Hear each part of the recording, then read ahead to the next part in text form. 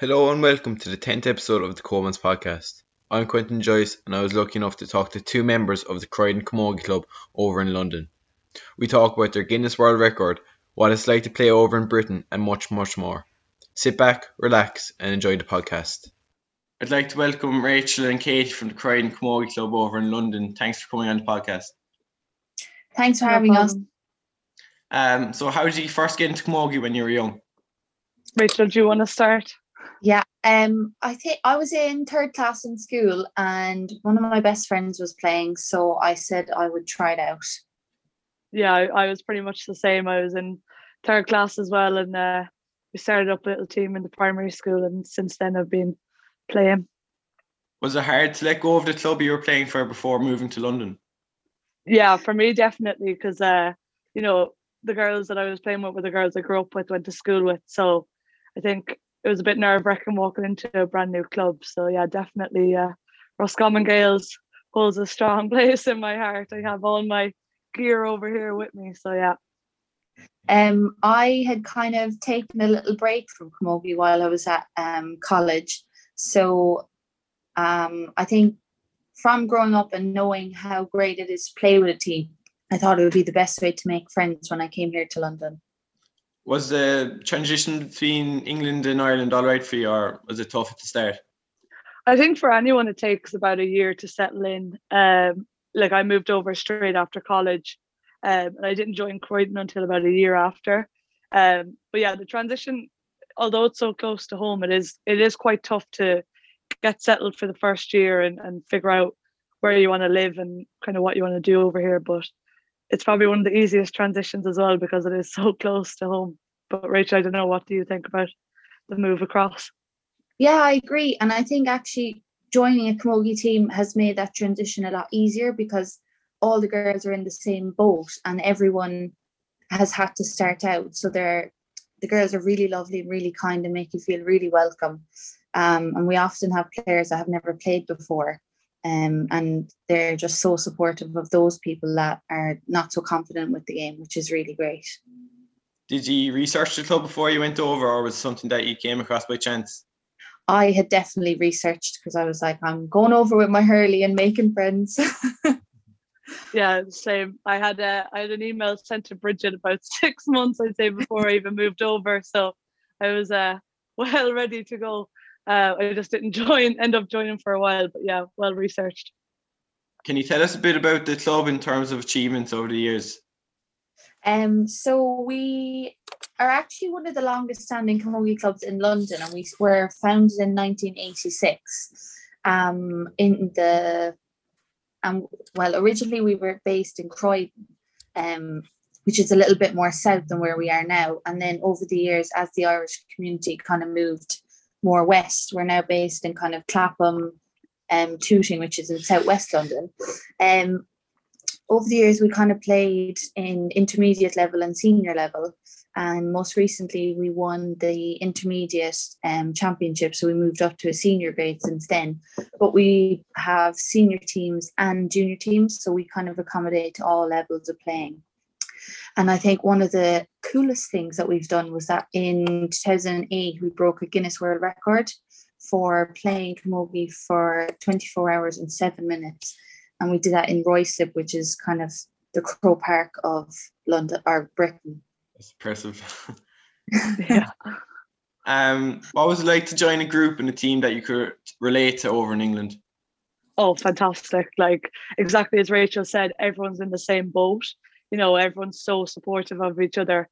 It's like being at home. Sometimes you don't even realize you're in the middle of London with all the girls. So yeah, it's absolutely fantastic because you meet people that know people from home. There's always someone who knows someone and everything. So yeah, it's definitely a good move to make. Yeah, and I think as much as everyone loves to play Camogie, they also like to have a bit of fun as well and have a good time, which is great. Is there a strong community in the club? Yeah, I think we have girls that have been playing with the club for 10 to 12 years. And over the last year, one of our greatest achievements was the amount of people that we recruited who had moved over to London. And we've really grew our numbers in the last year or two, which is really great. And everyone is just so keen to take part. And we had our AGM on Thursday. We elected our new committee, and I think the difference over here is that the committee and the club is really run by the players. So everyone really steps up and takes on a role in that, which is really good. Yeah, and I think even obviously we have the Instagram page, and like for girls that used to play and don't play anymore, like we've got a lot of players that live out in Australia, but they'll always comment and, you know, send back messages about like their Croydon memories. So yeah, the sense of community is like extremely strong. Even if you're a past player, everyone holds Croydon to a good fond memory, I think. What is the competitive level in Britain compared to Ireland? But is there any difference? No, it's hard because exactly as Rachel said, it's all player led and player managed. So it is quite tough, you know, because, you know, we're asking girls to commit to a team and then manage it, and people have full-time jobs over here. Some people have kids and stuff. But the competitive level is very strong. You know, we have every type of player. We have like county players, we have girls who've never played before. So I think over here, junior championship is very good because it gives girls who've never had a chance to play an opportunity to come in and, you know, show their skills. And then also like the senior championship is very tough, like competitive levels, you know, but you've got like some of the best players from Ireland living across here, so it is quite tough. And Rachel, I don't know if you've ever played intermediate with Croydon, but I'm sure it was a tough team as well. So yeah, the competitive level is very high. But the junior championship is there for anyone who's just not as much into that competitive side. I suppose from a like league and championship point of view, we have a junior in Britain. There's a junior, senior and intermediate league and championship. There's quite a few teams in London, and then there's a few teams in Birmingham and Manchester. So we'd often travel up to them or they'd travel to us. So it's usually a big day out for us. How many members do you have? I think at present we have over 50 members, all in our kind of senior division. I think there were plans maybe to try and start juvenile teams, but haven't really got there yet. Are there any players that have not emigrated over from Ireland and that are from England playing with you?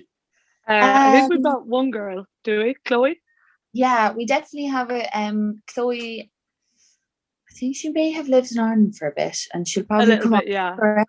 But people that maybe their parents were Irish, so they grew up kind of knowing the history and the game, and then wanted to kind of give it a go over here. Do you think that the Camogie Association should do more to promote playing camogie when people immigrate? I mean, I think it's out there. I think the Britain Camogie over here do like a very good job at, you know, getting the advertisement out and everything.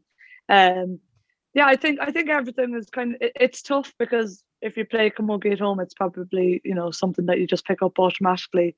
It's probably harder for someone who hasn't played, but I think everyone does a good job. You know, the association, definitely Britain Camogie do a fantastic job at making it welcome and, you know, for everyone. So yeah, I think they're definitely doing as much as they can, especially in the middle of a pandemic. But yeah, I think they're doing a good job. I think as well, when you're at home and if you haven't emigrated, then maybe you don't really know how big camogie is around the world. But as soon as you do emigrate, I think it opens another door and you really get to see just how there's Irish in every corner of the world. There's a lot of controversy at the moment, especially with Shane Duffy and James Clean about them receiving sectarian and anti-Irish abuse. When you arrived over from Ireland, did you ever experience anything like this, or even anything in the present? I haven't. No, I can't say I have. If anything, like when we're traveling to games, we'll bring our hurleys and helmets and all our gear onto tubes, and you'd often get a few looks, and but more out of curiosity, and eventually someone will be brave enough and be like, "What are those?" But other than that, no. Yeah. I think the new normal is definitely something affecting everyone in the sport. Is it hard not being able to see your friends, clubmates, and not being able to play matches or train during COVID-19? Yeah, definitely. Because in the first or second lockdown over here, there was a little gap where it opened up, and it was just such a relief, you know, to be getting out training once or twice a week and seeing all the girls. We had to do everything kind of within COVID restrictions, so it was obviously socially distanced and everything, but it was just a nice break to get out of the house. You know, it didn't feel like you were in the house all the time. So yeah, definitely looking forward to getting back as soon as possible. Yeah. How has the club been affected by COVID-19? Were there any dropouts in numbers, or was everyone itching and excited to get back? Unfortunately, yeah, a few girls have had to move home, kind of for job wise, and you know, some people just wanted to move home. So we have we've lost a few girls that, you know, have joined recently, but then also to flip it, there's been girls that have signed up during the pandemic that we haven't yet met.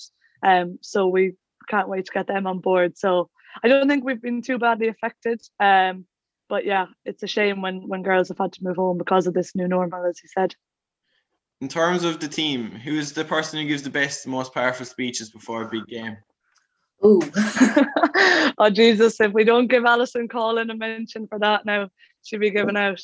I'd say between our two captains, so we've Alison Collin and Patty O'Keefe, two Cork girls, of course. They're good for now speech, and I think our new chairperson, Aisling Sheehan, does a good halftime speech as well. So yeah, I don't know, Rachel, is there anyone else that I'm missing there? I think I'd have to add Keelan and Angela as well. They were really the best of our club for the last couple of years. Who's the funniest or the biggest joker in the club? Do you want to take that one, Rachel? Oh, I think again we've quite a few contenders for this. But last Christmas, Alison Collin was voted Cork's funniest person. So I think the award may go to her again. Yeah, she's the runner with that award at the moment. But you know, we've got new players, so we'll see how it goes this year. She might be knocked off her crown. If you had one moment to go back to when playing for the club, what moment would it be? Probably all of them, just to get back out playing, to be honest. Yeah, that's the good one. All right, because I say everyone would get back, so I'd say anyone would take anything at this point. Literally. So how can people get in contact with you for any queries that they might have about joining? Yeah, so we do have a website. You just need to Google Croydon Camogie, and there's a website there, and then it'll give you kind of a link, I think, to the email and the phone number. We also have Twitter. I think we're just Croydon Camogie. Rachel, correct me if I'm wrong. Our Instagram as well is Croydon Camogie. So, you know, send a message to any of those, and then we have a Facebook page as well, which is all Croydon Camogie. So if you message any of the socials, any of the emails, the girls get back to you within like a couple of hours. So yeah, if there's anyone, even if you've any questions or anything, like just pop them over, and any of the girls will get back to you. So perfect. So thanks a million again for coming on. I've learned a lot of new information. Hopefully our listeners will too. Brilliant. Thanks a million, Quentin. Once again, I'd like to thank Kate and Rachel for taking time out of their schedule to come on and talk. It was great to get insight into the world of GAA outside the 4 provinces of Ireland. Contact their Instagram at Croydon Camogie if you're interested in joining, or for any question you may have. As always, make sure to tune in to future episodes to hear us talk to Waterford manager Liam Cahill and former Cork hurler and mental health advocate Conor Cusack. Go check out our website at colemanspodcast.com for our blog section, behind the scenes photos and much, much more. Also keep up to date with our latest podcast and interviews on our Instagram and Twitter at Coleman's Podcast. Thanks for listening. Stay safe, everyone.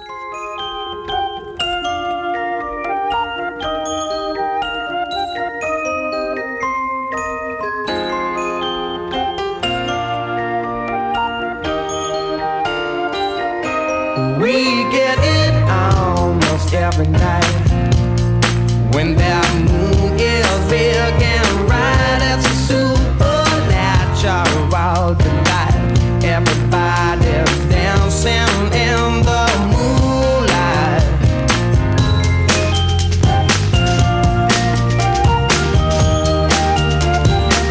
Everybody here is out of sight. They don't bark and they don't bite. They keep their clues to keep it tight. Everybody